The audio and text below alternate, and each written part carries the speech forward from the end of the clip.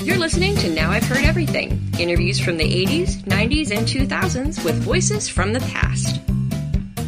I've been on ball clubs where we didn't set any records, but I was on the Pittsburgh club. We lost 112 games out of 154, so I kind of placed myself on an expert on slumps. Former major leaguer turned broadcaster Joe Garageola, today on Now I've Heard Everything. I'm Bill Thompson.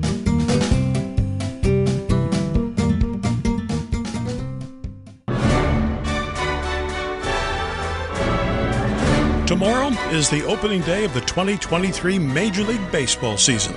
Now, on the first day of the season, the first day of a 162-game season, every team's in first place.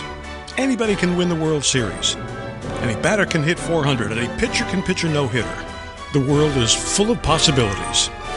Now, on the opening day roster in 1946 for the St. Louis Cardinals was a rookie catcher named Joe Garageola. That year, Joe played in his first and only World Series. Joe wound up playing in the major leagues for 9 seasons for the Cardinals, the Pirates, the Cubs, and the Giants.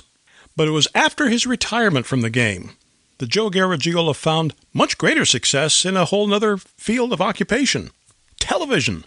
He did sports broadcasting, of course, but he also did game shows, even substitute hosting on The Tonight Show. I met him in 1988 when he was promoting his book, It's Anybody's Ballgame, which was about his post-baseball career. Now, to add some context to the interview you're about to hear, we taped this in 1988, just a couple of weeks into the season. But already by that time, the hapless Baltimore Orioles had lost their first 13 games in a row.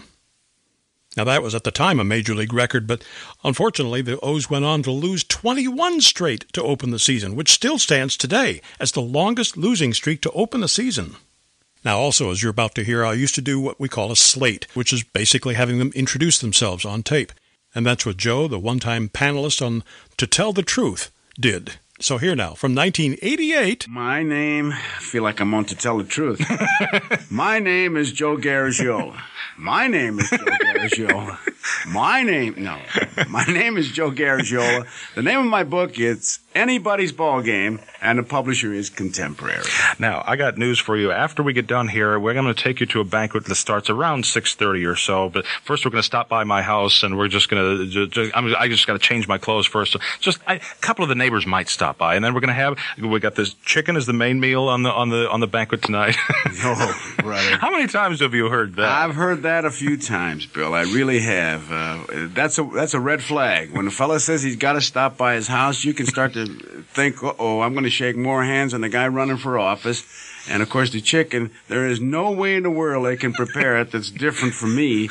In fact, I tell you, roast beef is getting like that. I go to a restaurant and the guy says roast beef, and I'll get up and do 20 minutes, and make my speech. But banquets are a great training ground.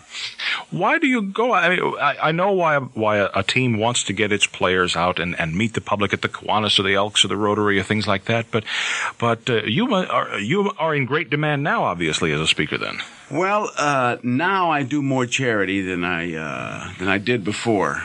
What I write about in the book are those command performances to the extent of be it a ball club, be it a network, an affiliate. He has a big affair for his club, and he needs someone, so they send a company toy. And sometimes you get chosen to go down there, and that's what you run across. Does it ever trouble you when you stop to think that you are probably more famous, more well-known, perhaps better liked now than you were when you were a player? Well, why do you say better liked, Bill? I mean, all the pitchers loved me. I mean, I had pitchers on both sides that loved me. In fact, the opposition would send cabs and say, "Be sure old Joe gets to the park."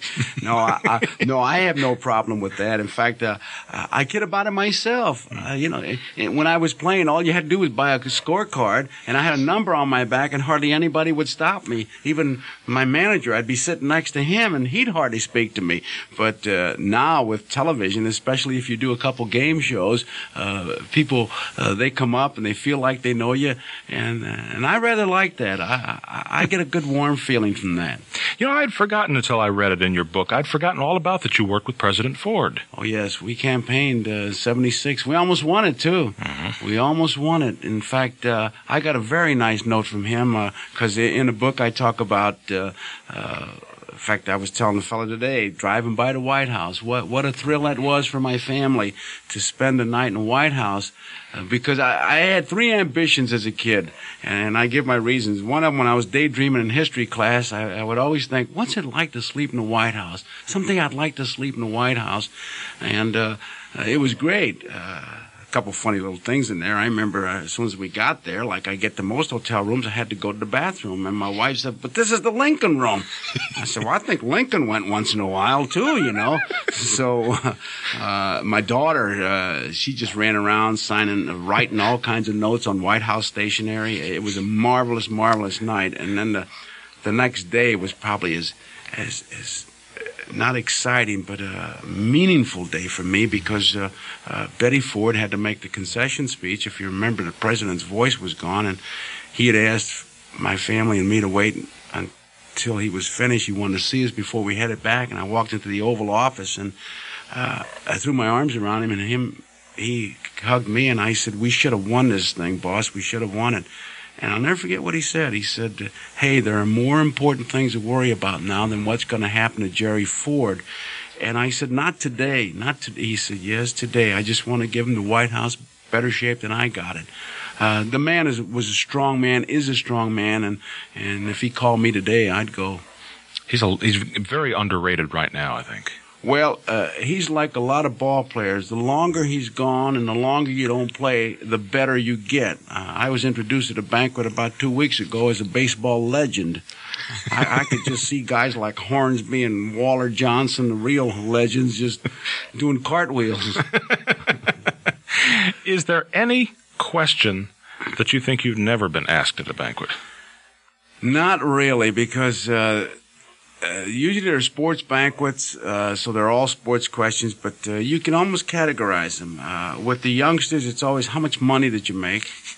And if there's something in the paper about a particular player's wife, some smart alley kid will get up and say, do you have so-and-so's telephone number? You know, that kind of thing. Just trying to be funny, not to be fresh or brazen about it.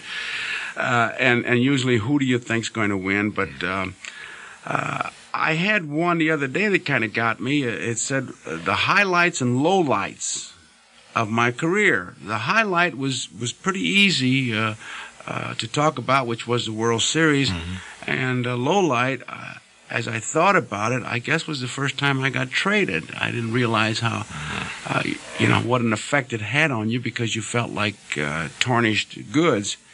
And I also have another question, Bill, that they asked that the answer generates a lot more interest when they say my biggest thrill in baseball.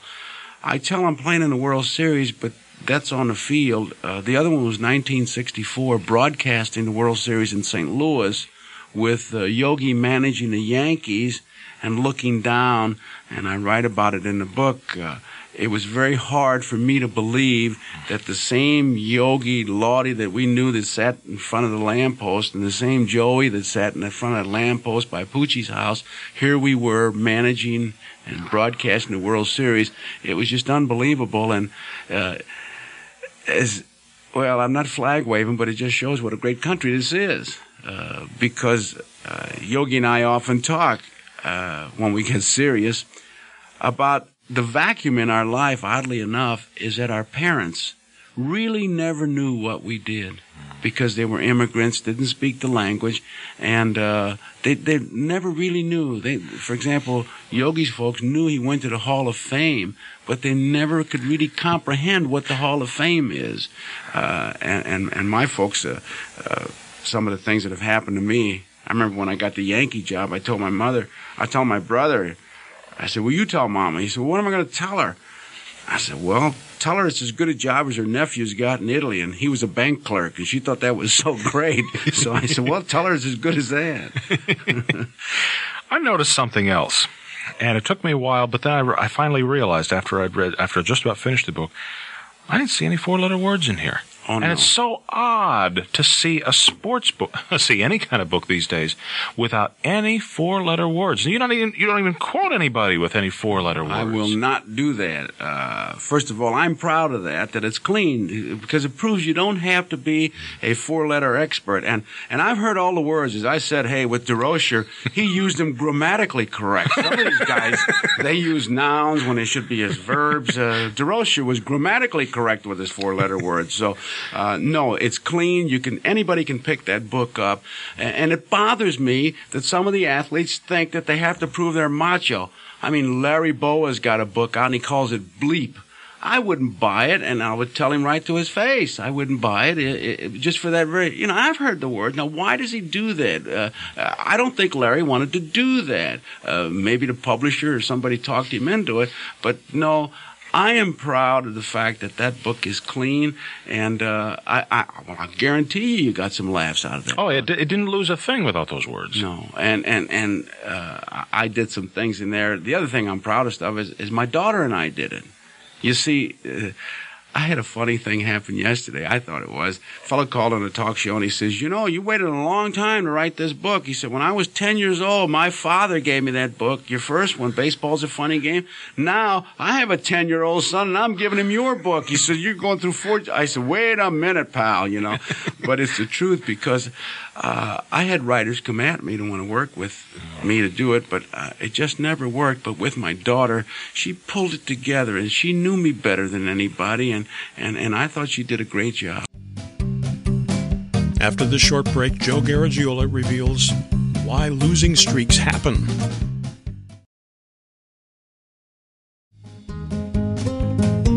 Now back to my 1988 conversation with Joe Garagiola.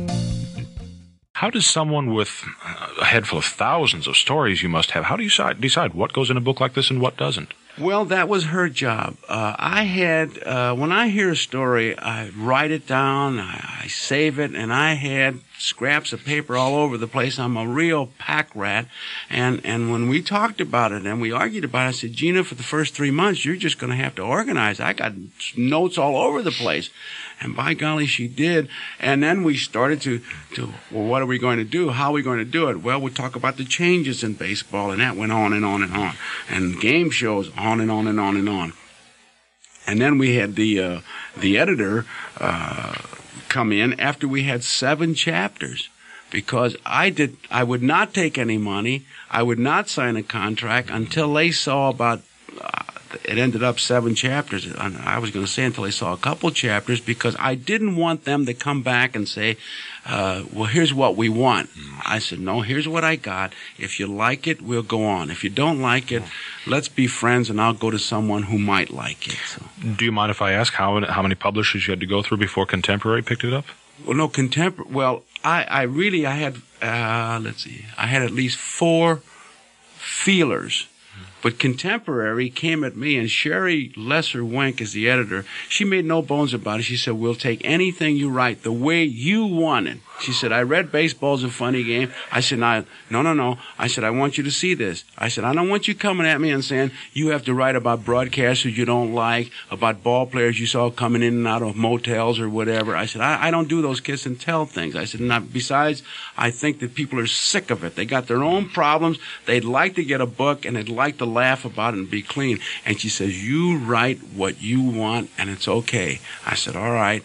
I'm going to make a tentative deal with you, and when I got some chapters, I'll give them to you. And we gave her 7 chapters, and by golly, she held to her word. She really did. She never came at me and said, you could spice it up here, juice it up here, and put a mini skirt on a third baseman or something. None of that.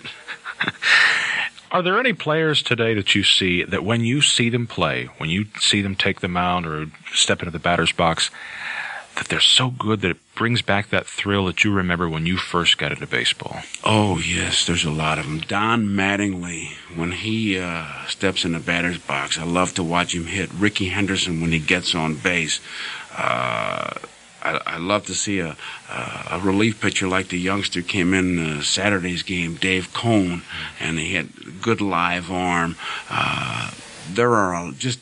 You can go on and on. The catcher at Santiago, when he starts throwing the ball around, I say, oh, man, wouldn't it be great to have an arm like that and be able to swing the bat like that? That's the great thing about baseball. The names change, but for me, the feeling, I can pick out feelings. And speaking of feelings, I can feel for the Baltimore Orioles, what they're going through. What's with the Orioles? Why can't they win a game? Well, I've been on ball clubs where we didn't set any records, but I was on the Pittsburgh club. We lost 112 games out of 154, so I kind of placed myself on an expert on slumps. What happens, you get off slowly, and then you play almost tentatively, like you know something's going to happen. It's like, when is that other shoe going to drop? And that's the big thing you have to fight. It's an easy thing to say, hey, you wipe out yesterday's game. But I know when they were going into that game where it was yesterday's, or when they lost the 13th to tie the record or set the record, I know that they knew what was happening, and they didn't want it to happen. And when you don't want something to happen, you press. You're not yourself, and unfortunately they lost, and now they're a trivia question, and hopefully they'll be able to snap that streak. But it's a tough thing to go through, believe me. I think it's hard for those of us who have never played professional ball to understand how you can't just, well, yesterday's game, that was yesterday's game. Now we're going to go out and now we're going to win today's game. No, it doesn't work that way. You wish you could, and you hear ball players say that. It's just like, if that to me falls in the same category of ball players who go to a World Series or an All-Star game and said, oh, it's just another game. Sure, that's why you walk into the ladies' room accidentally, because you're not nervous, that kind of thing. And you just can't forget about it. Fortunately, or unfortunately, depending on the circumstances, you have the next day, and when there used to be a lot of doubleheaders, you had the next game. Football is even worse. You lose on Sunday, you got the goat horns on Sunday. You have to wait a week, and you have to read about it constantly. In baseball, at least you have the next day where you got a chance. I mean, okay, maybe tonight's the night, but to wipe it out, it's not that easy. Stop and think. Frank Robinson's lost more games now than Cal Ripken Sr. did. Is he a kind of a nervous man right now? Well, I would imagine. I don't think he's nervous. I think he's got a hockey game going on in his stomach, though, because it'll churn you. But Frank's been around. He knows the situation, and unfortunately, it's always the manager who has to pay the price. You're not going to get rid of 25 ball players or 24 in these days. But Frank knows what he has. And the players are really better than the record indicates. But how much better, I don't know. But I know this, that they're not an 0-13 ball club. But, hey, there it is. Is there one question you are asked everywhere by everyone that you wish you could answer just one more time and then never have to hear it again? Yes. What is Yogi Berra like? Well, I tried to write in the book because there are two Yogi Berras. There's the Yogi Berra that people have written about and built up that is a myth, like Paul Runyon or Pecos Bill. I talk about in the book. And then there's the Yogi that I know, the sensitive Yogi, the guy that if the world was full of Yogi Berras, we would have no problems. And I said some things in the book about Yogi that I have never said anywhere else, because I wanted to take a sensitive look. And like people, sometimes writers will say, well, you made up all those Yogi Berra stories. I say, no, I didn't make them up. The Yogi Berra stories that I talk about, you can put a list of the so-called Yogi Berra stories, and you can put Yogi next to me, and we have done it, where I'll just say, that's not Yogi, that's not Yogi, that's Yogi, that's not Yogi, because I know him, and he'll sit there, and he knows, he agrees. Now, Yogi, if he was doing an interview with you, Bill, he's not going to do one-liners. People expect him to come on and say a whole bunch of funny things. That's not Yogi. Yogi will be in a conversation with you where if it takes you and me a paragraph, Yogi will do it in a sentence. If it takes a sentence, Yogi will do it in a word. If it takes a word, Yogi will do it with a nod of the head or a grunt, okay? Now, he'll say something and you'll walk away and you'll think, did I hear that right? You want to turn your head just one notch. You're a little bit out of sync. For example, for those who haven't heard him, like the restaurant story. Let's go here, let's go there. Okay, Yogi, we'll go. Let's not go there because it's too crowded. Nobody goes there, is what he said. I have not told Yogi Berra stories for so long because of that. Now, that is a Yogi Berra story. Now, I'll tell you the latest one that I had was when he was building the racquetball court. And he was having a little trouble getting air conditioners. And when he gets worked up, it tickles me because he doesn't get upset that often. He said to me, Joey, and that kills me right there because I'm 62 years old. He still calls me Joey. He says, Joey, you know how long I had to wait for those air conditioners I never got? How long I had to wait for those air conditioners I never got. I mean, you see, now you walk away from that, Bill, and you say to yourself, did I hear it right? Or Yankee Stadium shadows. He looked at me when he was having problems out there, and he said, I said, yo, those shadows are tough. He said, well, it gets late early out there. Now, see, that's a funny line, but it's true. It does get late early out there because of these shadows. That's Yogi.